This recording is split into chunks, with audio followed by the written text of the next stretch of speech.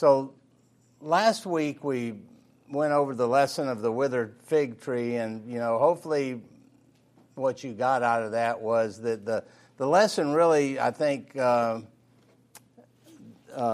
would better titled from my perspective would be "Have Faith in God," right? As we looked at that, and that it was really a lesson on prayer, and in the lesson on prayer, it was really about us relying on the power of God to remove mountains in our lives.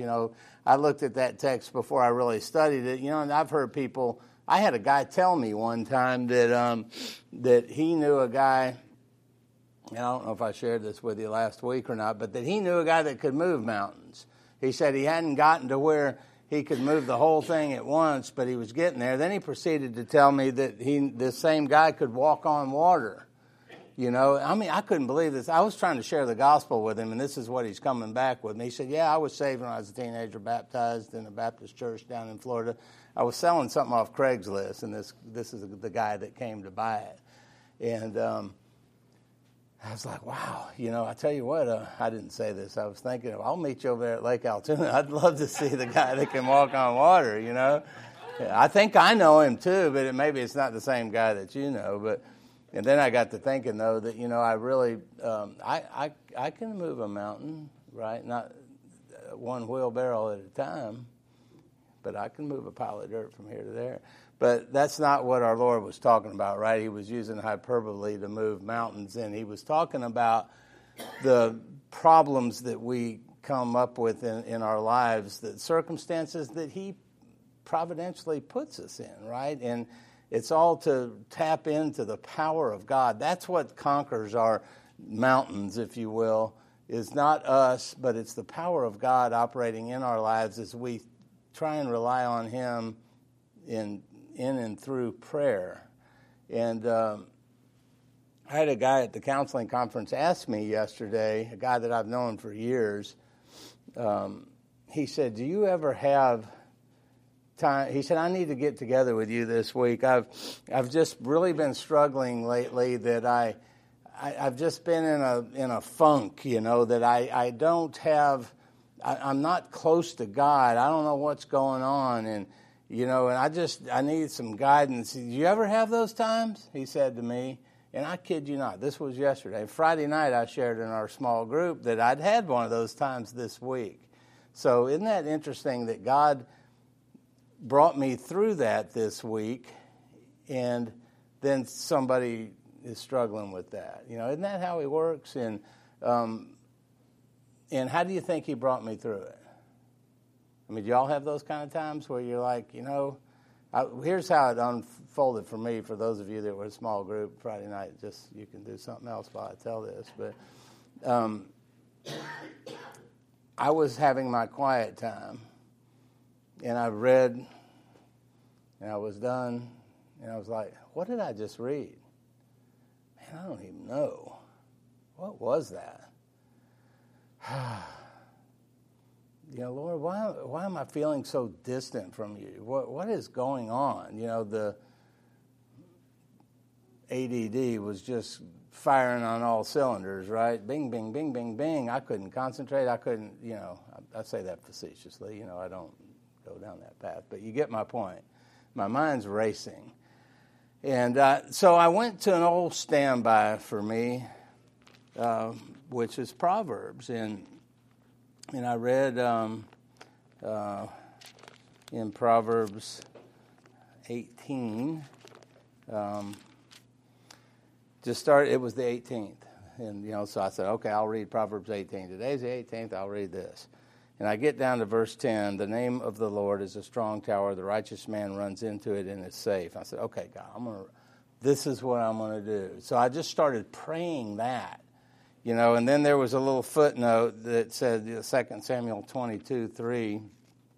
So I went over there and I read that, and basically it says the same thing, but added a little bit more to it.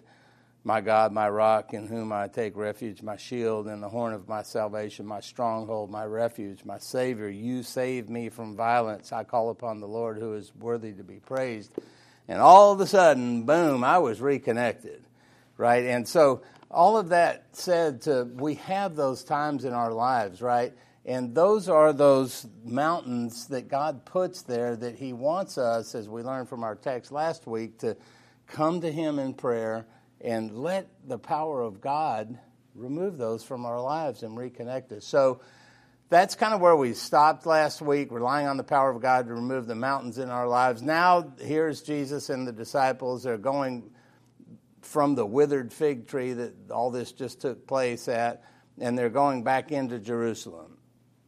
So if you'll read with me in Mark 11:27. Y'all do have those times, right? Or is it just me? Okay. Thank you. Thought something was wrong there. So Mark 11:27, it says, and they came again to Jerusalem. They've just left the withered fig tree. They'd already been on the way we saw last week, and now they're kind of resuming their journey. How long they were there, I don't know. Whether it was several minutes or an hour. So verse 27 again, they came again to Jerusalem, and as he was walking in the temple, the chief priests and the scribes and the elders came to him, and they said to him, by what authority are you doing these things? Or who gave you this authority to do them? Jesus said to them, I will ask you one question. Answer me, and I will tell you by what authority I do these things. Was the baptism of John from heaven or from man? Answer me. And they discussed it with one another, saying, if we say from heaven, he will say, why then did you not believe him? But shall we say from man? They were afraid of the people, for they all held that John really was a prophet. So they answered Jesus, we do not know. And Jesus said to them, neither will I tell you by what authority I do these things. So we've been talking the last couple of weeks, of why weren't the authorities rising up and trying to figure out, what is this guy doing? Well, here they are. They finally have come on the scene, right? And in these confrontations, Jesus addresses the central issue of life. Now think about this for a minute. I think with the central issue that he's addressing here is, what is the final authority over humanity, right? We've seen in the midst of the cleansing of the temple that Jesus stopped all the commercialism that was going on at the time of the Passover. He halted the offerings and the sacrifices of the Mosaic system. So he's really been pushing them. And now Mark is recording the hostile reaction, finally, of the religious authorities that were there in Jerusalem. So, just think of their tone of voice. Again, these are the religious authorities. I think they probably had some underpinnings of anger there. By what authority do you think you're doing these things? And, when you refine the issue down all the way to the end, I think to its essentials, what we have left is the issue of authority in life. So a question is, why is that? Why do we, them, us, every human being have problems with authority? Why do you think that is? Because we love ourselves. I think in essence that's it. We are so selfish, so focused on my own personal wants and desires and perceived needs perhaps, right? After all, life revolves around me, doesn't it? And if you could think back, those of you that have children, as children push from a teeny age, don't they? From a tiny age, they're bucking our authority. It's an amazing thing to me. I've heard Paul Tripp give this illustration of, when does it really start, moms? 18 months to 2, somewhere around there. You got this tiny little creature. Kids crack me up if you really look at their build. From my perspective, they got these huge torsos. You ever notice that? And their legs are about that long, and they got these giant upper bodies. Anyway, they stand there, a tiny thing, 18 inches to 2 feet tall, and they got a 5'4" mom, and they bow up. What are you gonna do? You ever think about that? Or even to dad, And Why? Because they're pushing the authority. They want to be in charge. Well, that never changes, does it? I mean, we continue our lives like that. And then, when you enter into a culture such as we're in now, and the movies and the music that the majority of young people are listening to now is so anti-authority that you've got an even worse problem, that people are, the issues that you see on the news between the civil authorities and mankind. So we bow up on that, and it's selfishness is it. That's the root of it. So same thing was going on here, and so they came again to Jerusalem, as we read in verse 27, walking in the temple. Chief priests and the scribes and the elders come. This, again, as we said last week, this is all part of the third public entrance into Jerusalem. So it's Tuesday, and this is, we said the Passion Week, and again, that the week of suffering for our Savior. And Jesus is walking in the temple, which was a very common thing, and this would have been in the porch area, the colonnades they call it, that this was taking place. And it was probably on, most of the commentaries say, on Solomon's porch, which was on the east side of the temple. And according to Scripture, again, a very common place for a rabbi to be teaching. And these colonnades offered protection from the weather, so they could still teach even if the weather, if it was inclement outside, they wouldn't have to halt their teaching. And John, to show that this was a very common area for teaching, in two texts that don't refer to this even particular situation, show that it happened. John chapter 10, verse 22 says, At that time, the Feast of Dedication took place at Jerusalem. It was winter, and Jesus was walking in the temple in the colonnade of Solomon. Acts 5:12 says, Now many signs and wonders were done regularly among the people by the hands of the apostles. So even the apostles taught there, and they were all together in Solomon's portico. So as he had done throughout his ministry, Jesus is following the typical rabbinic method of teaching, walking. And here, in this situation, there were thousands, tens of thousands of people milling around. How many of them were actually, walking with him? We don't know the groups that were in there, but he's walking and people are following. Luke's account tells us that he was preaching and teaching.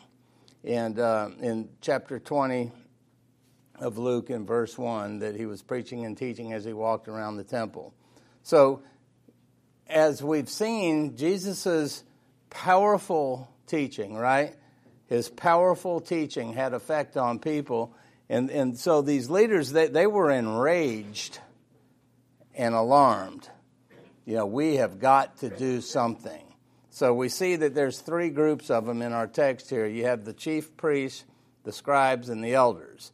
So these are three groups that make up the component part of the Sanhedrin. And the Sanhedrin was made up of 71 guys, and all of these different groups, 71 in total. I don't think all 71 of them are what came here. They were probably hand-picked representatives. You're going to probably pick the top guys in each category for your attack, basically, right? And so you had I think it would have been a very imposing delegation. I mean, think if you were going to confront somebody, and you had a whole group of guys, you probably want to send your most, opposing power. The guys that can orate the best, the guys that know what they're talking about the most, the top of the line, really, from your perspective. So the first group, the chief priest, of course, that would have included, as we said a few weeks ago, Caiaphas, because he was the high priest. He undoubtedly was there. And then his venerated father-in-law, Annas, would have been there as well, I'm sure, with a few others. Then the scribes, these were a group of guys that represented the interpretation of the law of Moses. So, I mean, they're bringing the intellectual high powers against Jesus to try and trip him up. And then the elders that were there, they weren't like the elders of the churches today. These were the officially appointed guys, the heads of the state, kind of like the governors, if you will, of the states.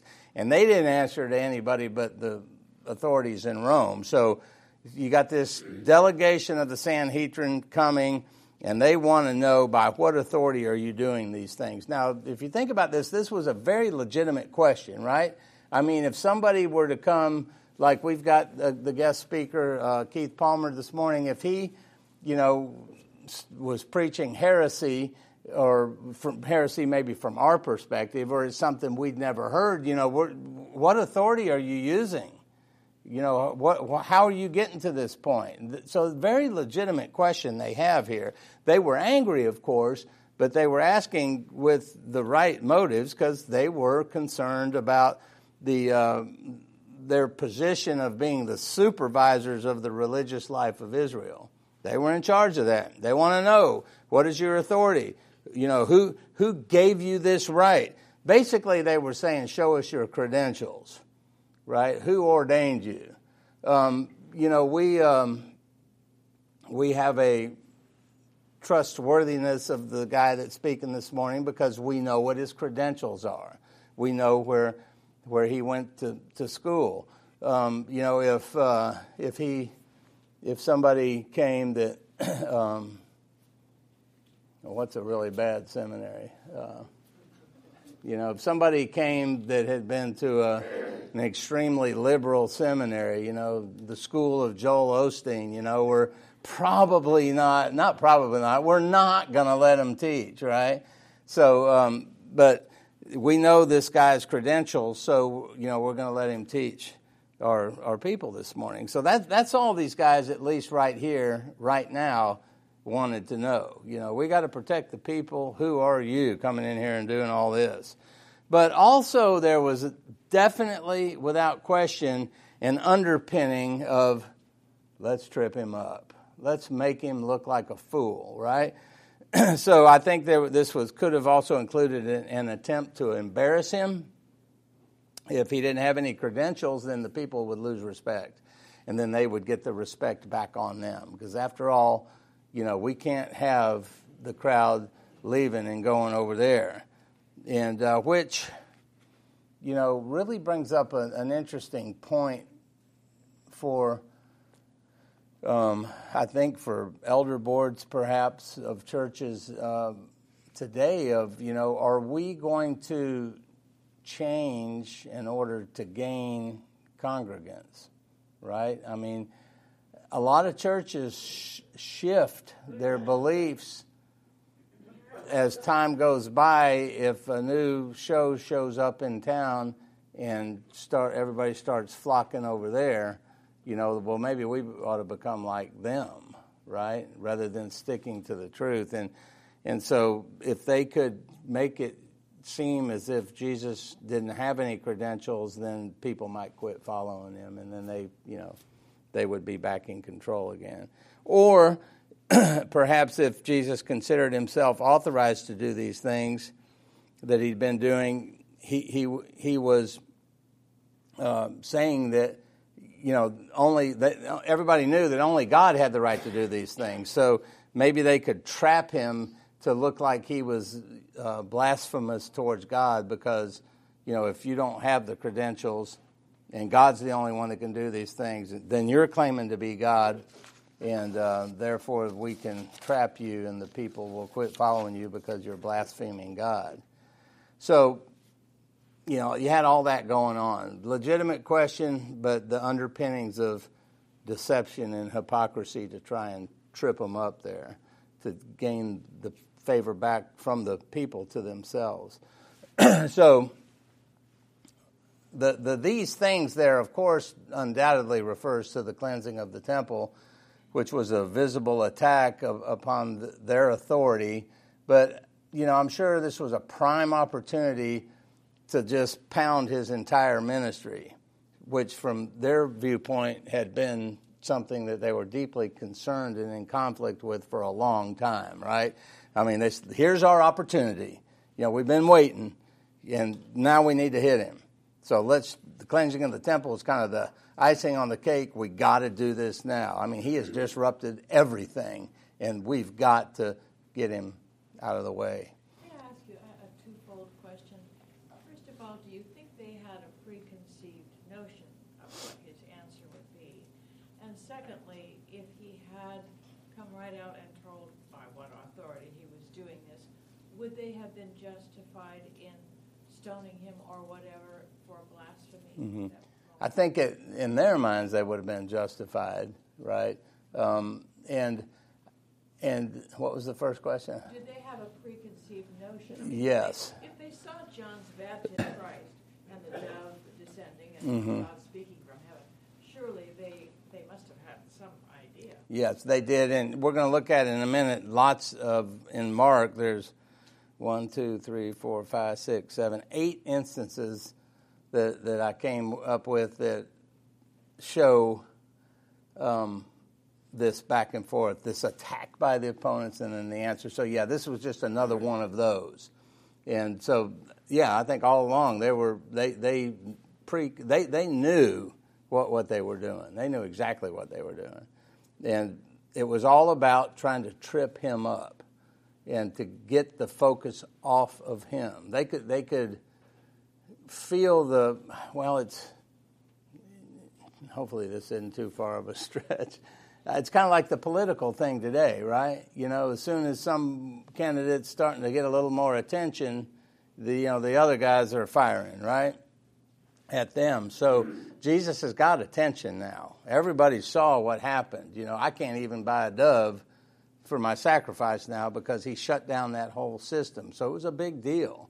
So the leaders want, at this point in time, to find some way to trip him up. So, yeah, I think it was planned out, that, yes, sir.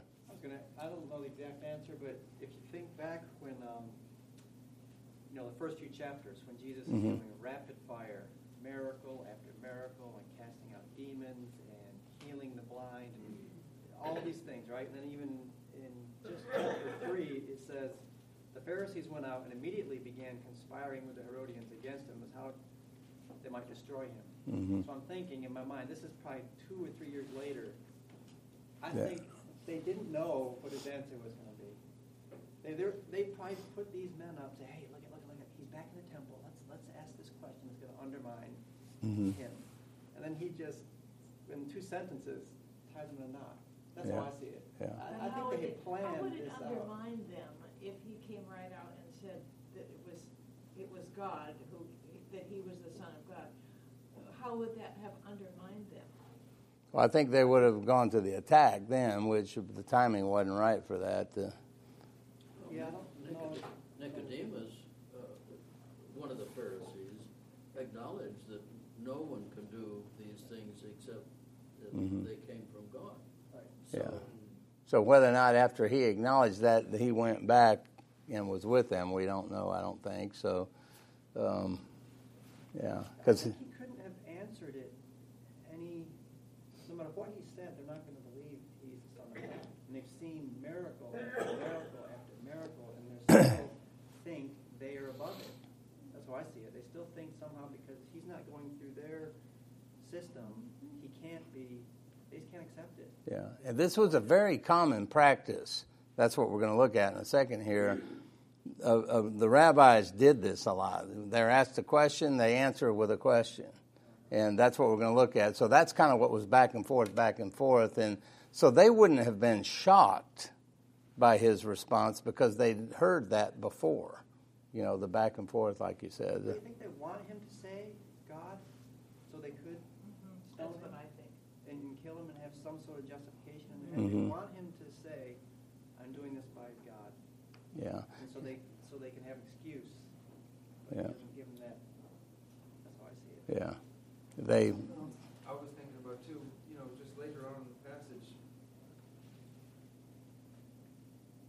Mark gives us their reasoning, right?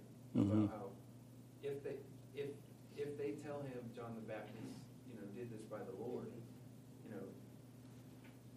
they think, well, he's going to say, well, why don't you listen to John? That's right. Why didn't you believe him? Yeah. Why didn't you believe him? If it was from God, why did you not believe? And then they're on the spot with that. Then their hypocrisy is. And that's something I just thought about too. Is in Matthew, which is during the Sermon on the Mount, after the Sermon on the Mount in Matthew. Matthew says, and when Jesus finished these sayings, the crowds were astonished at his teaching, for he was teaching them as one who had authority and not as their scribes. Mm-hmm. So I think a big part of this as well is these scribes, as we all know, they were prophets. Like, they loved the attention of the people. They loved the authority that they had over the people. And they flaunted it. And they flaunted it. So when they started to recognize that the people had the ability to see that this guy has real authority and our scribes are nothing, I think that they were really threatened by that. Yeah, they're panicking. Yeah. Yeah. So they were concerned about his, from their perspective, his unauthorized actions. And the answer that Jesus gave them, I think is very riveting, right? I mean, it's like a drama scene here. You know, he handles himself so coolly.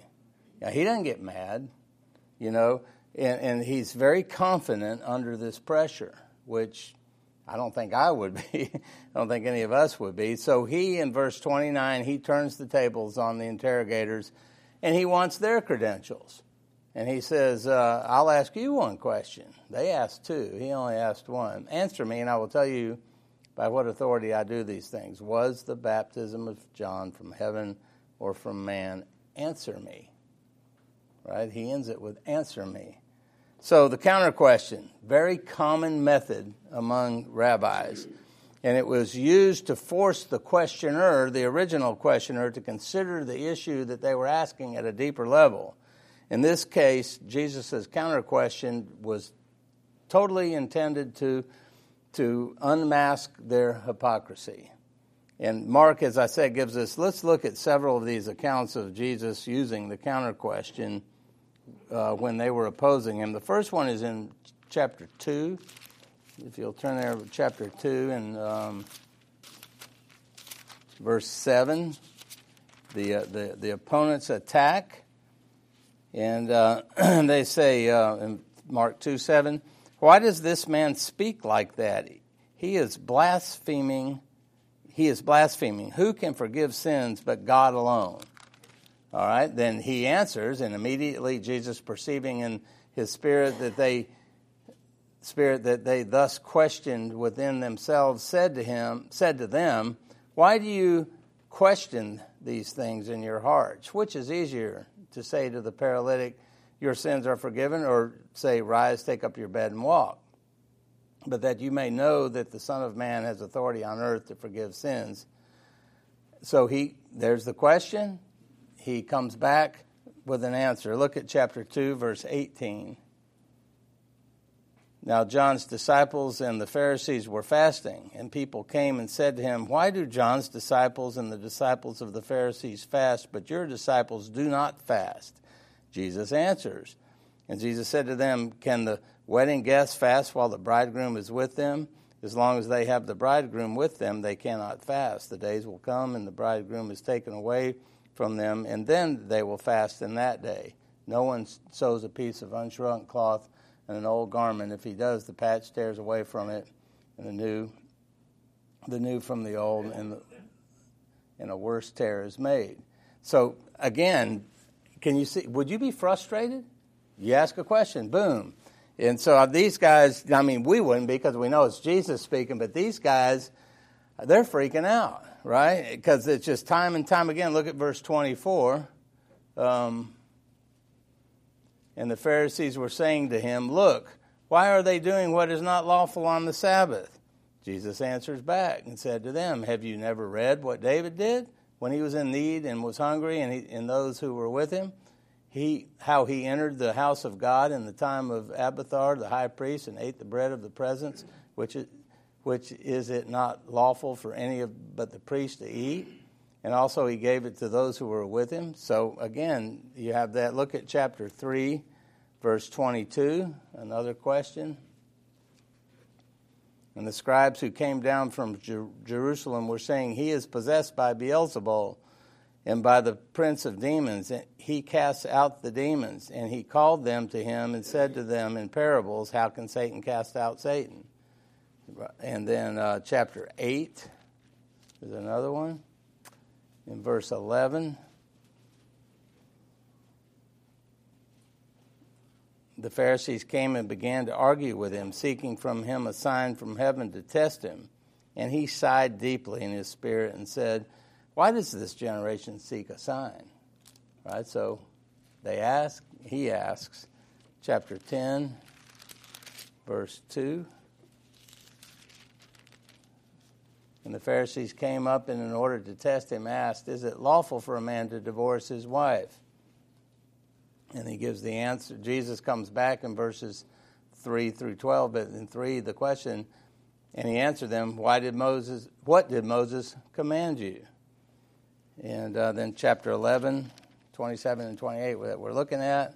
And then chapter 12 is another one, verse 18 through 13. So you see that this is a common practice that the people ask but they're trying to attack and they're asking, but Jesus answers with a question. So these guys, they're on the attack here in Mark 11.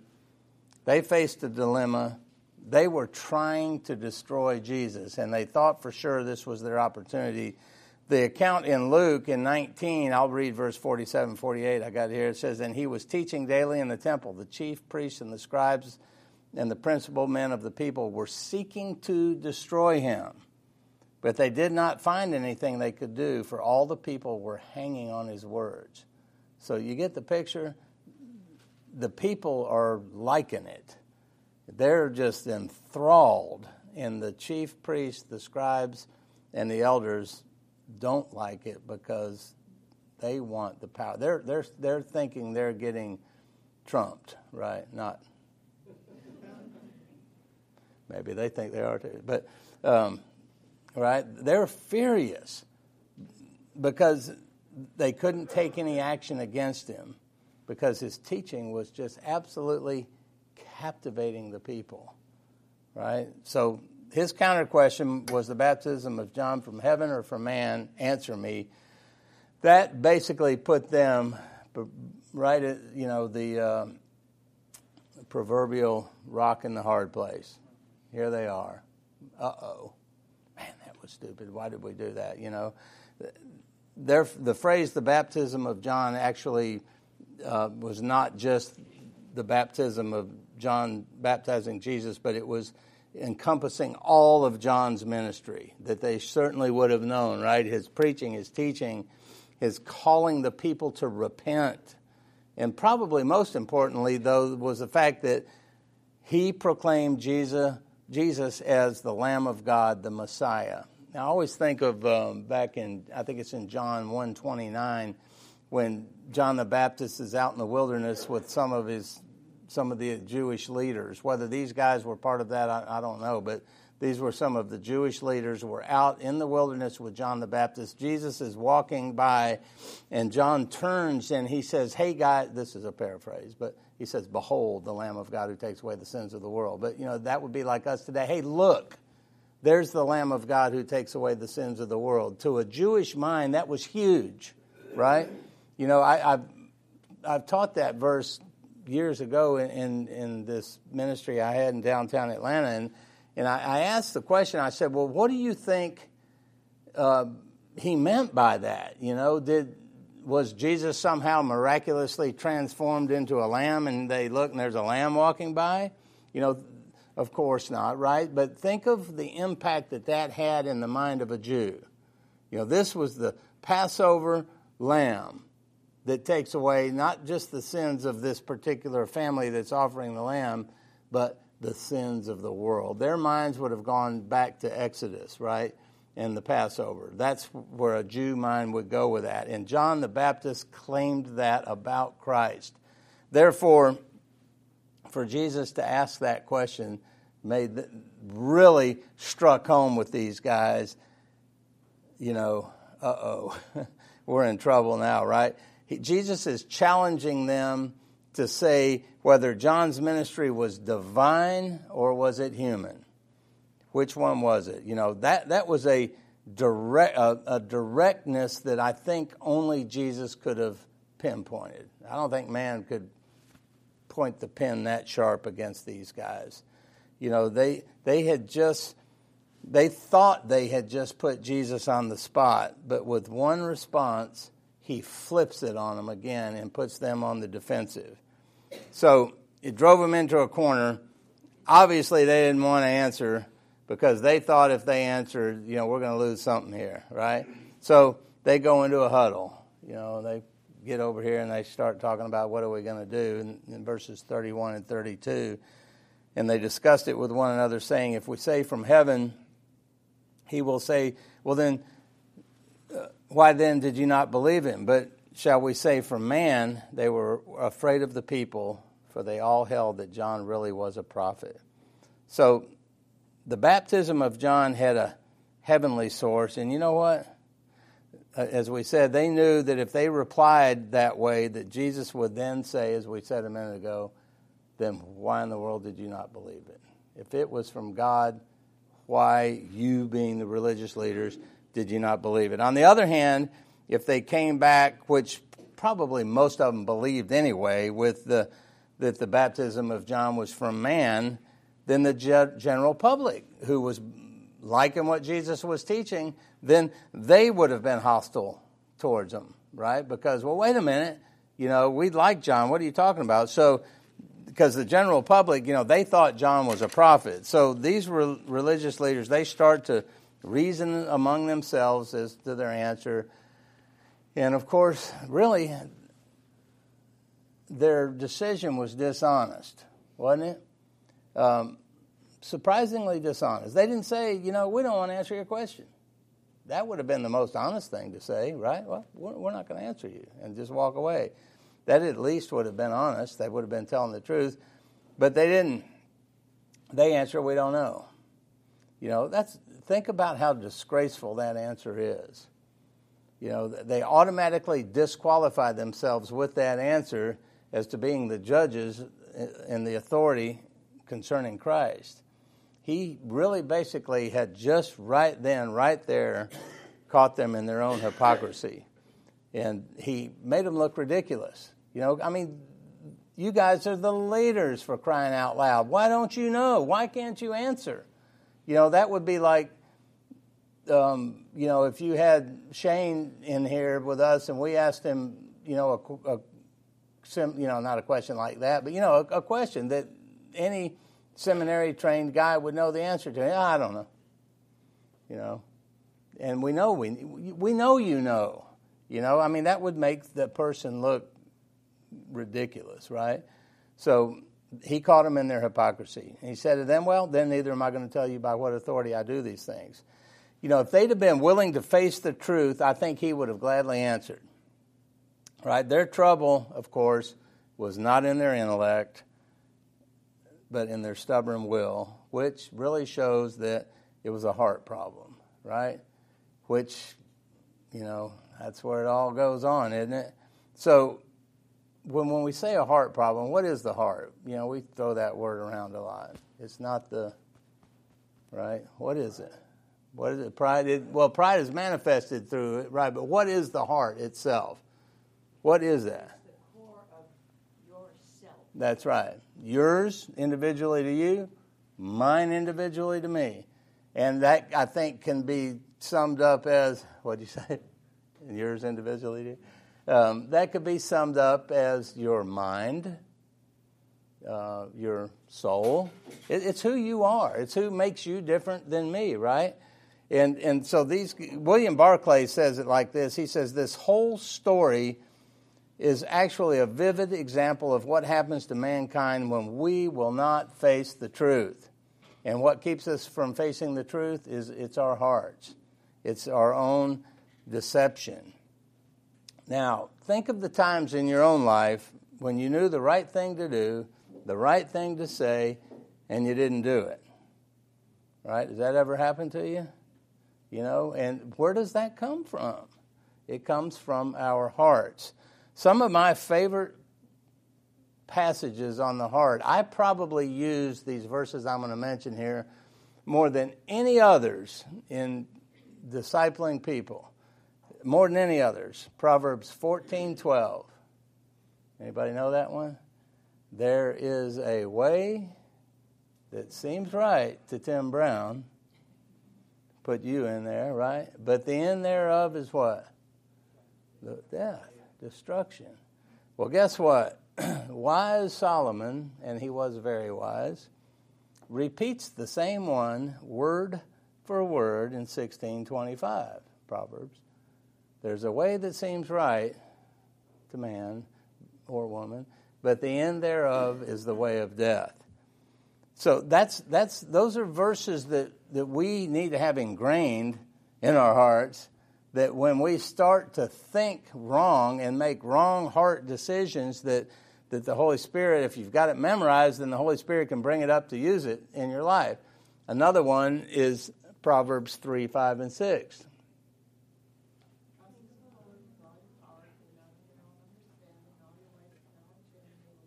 That's right. Trust in the Lord, not in yourself, right? And then Proverbs 4:23. Do you think Solomon had a little wisdom going on? Guard your hearts with what? All diligence, for from it flows the springs of life. Everything you think comes out of your heart. And when we studied Mark chapter 7, months ago, we had it's not what you put in that defiles you, it's what comes out. And where does what comes out come from? Your heart, right? So here's how it works. And it all starts with our thinking, right? Every single thing starts with our thinking. You don't just do something. You have at least, it flew through your mind for a second anyway before you act. But it all starts in our thinking. How we think determines what we do, whether we're going to sin or not sin. And then that begins to have an effect on how we feel. And better probably said emotions. That our thinking affects our emotions, and then our emotions drive what? Our actions, right? But it all starts here. That's why Paul said, take every thought captive to the obedience of Christ.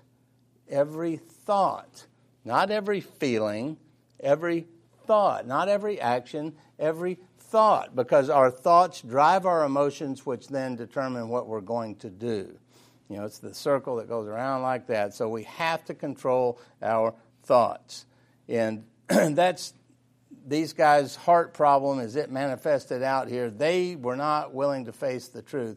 When you're learning a truth of God and you're wanting to fight that truth of God, and your mind is starting to go down a path of, well, I don't believe that. I'm going to, that's when you've got to stop it, and you've got to start to train your mind. What does Scripture tell us to renew our minds, right? And as we start to renew our thinking, our whole beings start to transform, and we are new creations in Christ, but we start to live and act like a new creation. But like these guys, they had a deep-seated heart problem. They didn't want to face the truth that Jesus Christ is the Messiah. So much for their questioning of authority, right? So keep in mind as we move forward, I had a really hard time transitioning here because this is all one scene, but these chapter breaks are man-made, and it makes it convenient for us, but the scene doesn't change. It's all the same. I heard Jay Adams teaching one time, and he said the chapter breaks came back in the day where they were riding a camel or a horse or something, and they hit a pothole in the sand and their pen hit and they, put a period there, and that's when the next one comes. But anyway, this is the same scene goes on forward here, right? So after putting these guys to silence and shame, Jesus proceeded to expose their true character, their wickedness, their bad hearts. And Jesus didn't let the matter rest there. He went on to expose their dishonesty. By their weaseling, conniving little answer, the Jewish leaders showed that they didn't care about the truth. They didn't care about God's authority. The only thing they cared about was their own power, and as we said at the beginning, their own self-interest. That's all they cared about. So he proceeds to expose their corruption by telling a parable. And it's interesting that despite the crowd's public enthusiasm for him, Jesus knew that in a couple days, what was going to happen? They're all going to turn on him, right? And but he didn't cower down, knowing what was coming. He stayed with it. And their desire to kill him in a few days and his understanding of his coming to death really come into picture in this parable in Mark 12. Sorry. So let's read verses 1 through 12 real quick. And we'll just kind of introduce this, and then we'll pick it up next time. Mark 12:1, and he began to speak to them in parables. A man planted a vineyard and put a fence around it, dug a pit for the winepress and built a tower, and he leased it to its tenants and went into another country. When the season came, he sent a servant to the tenants to get from them some of the fruit of the vineyard. And they took him and beat him and sent him away empty-handed. Again he sent to them another servant, and they struck him on the head and treated him shamefully. And he sent another, and him they killed. And so with many others, some they beat, some they killed. He had still one other, a beloved son. Finally he sent him to them, saying, "They will respect my son." But those tenants said to one another, "This is the heir. Come, let us kill him, and the inheritance will be ours." And they took him and killed him and threw him out of the vineyard. What will the owner of the vineyard do? He will come and destroy the tenants and give the vineyard to others. Have you not read this scripture? The stone the builders rejected has become the cornerstone. This was the Lord's doing, and it is marvelous in our eyes. And they were seeking to arrest him, but feared the people, for they perceived that he had told the parable against them. So they left him and went away. And this parable really has been referred to often as a judgment parable. Think about that, a judgment parable. So this was intended to devastate them, but at the same time, grace was involved here. For this convicting summary of God's dealing with his people was meant to reach their hearts. You know, Jesus was always about reaching the hearts of men. Remember, their unwillingness to answer his question was a heart problem. So he comes right back with this parable into their hearts. I'm just astounded at when I try and think, reading through passages of Scripture like this, that, you know, the apostles that wrote Scripture were inspired by God. But Jesus is God. So it's not like when he went to speak, he didn't have to, okay, God the Father, and then come back over here and teach them. This was Jesus just rapid fire. He wasn't up the night before, writing notes like we do to follow and studying other people. He was just coming with this, right? Reactionary, just off of there, and it just shows his godness, his brilliance and his compassion, even when people were out for no other purpose than to attack him. It shows his love for them. He still wanted them to have their hearts impacted by the truth of the gospel that was really getting ready to unfold. He desired for them to see him as the Messiah, although their heart's desires were to destroy him. That's a huge lesson for us, right? Of our enemies. Do we really love our enemies like God commands us to? Those that persecute us, do we really love them? Do you guys, what is the number one way you can love your enemy today? Who would be our enemy, you and I today? Pray for them. That's it, hands down. Somebody said the other night, I have a hard time praying for my enemies. but we're commanded to, right? So who would be, just in your life, who would be an enemy? Not, some guy over some, ISIS guy overseas, but today, will you have an enemy in your life today? Somebody said, yeah. Who would it be? I guess sometimes the professor at school. Sure. Pray for him, right? Somebody else? An enemy. I'm embarrassed to say who mine would be. I don't know them. Probably never would meet them. So what is that starting to tell you? Who would it be? It'll happen. If I get in a car today, more than likely I'm going to have an enemy. Right? Because why? As Paul Tripp says, I pay taxes. This is my road. I'll dare you. I like to be safe distance from the guy in front of me. If I wanted to be that close to the bumper in front of me, I'd be that close. And now you just got me too close to you because you cut in front of me. That's an enemy. That's somebody that I need to pray for. I don't know them, but it calms my heart, my soul. It shows my anger, right? It exposes my heart. God uses people to do that. And so we need to be praying for them. Jesus cared dearly for these guys' hearts, and we need to do the same and use the actions of others. Let God use the actions of others to expose our own wickedness and not lash out at them, right? So we'll pick up there next time. Next week we don't have Bible study, is that correct?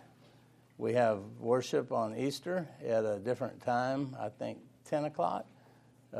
So be sure you recognize that. All right, so we're dismissed.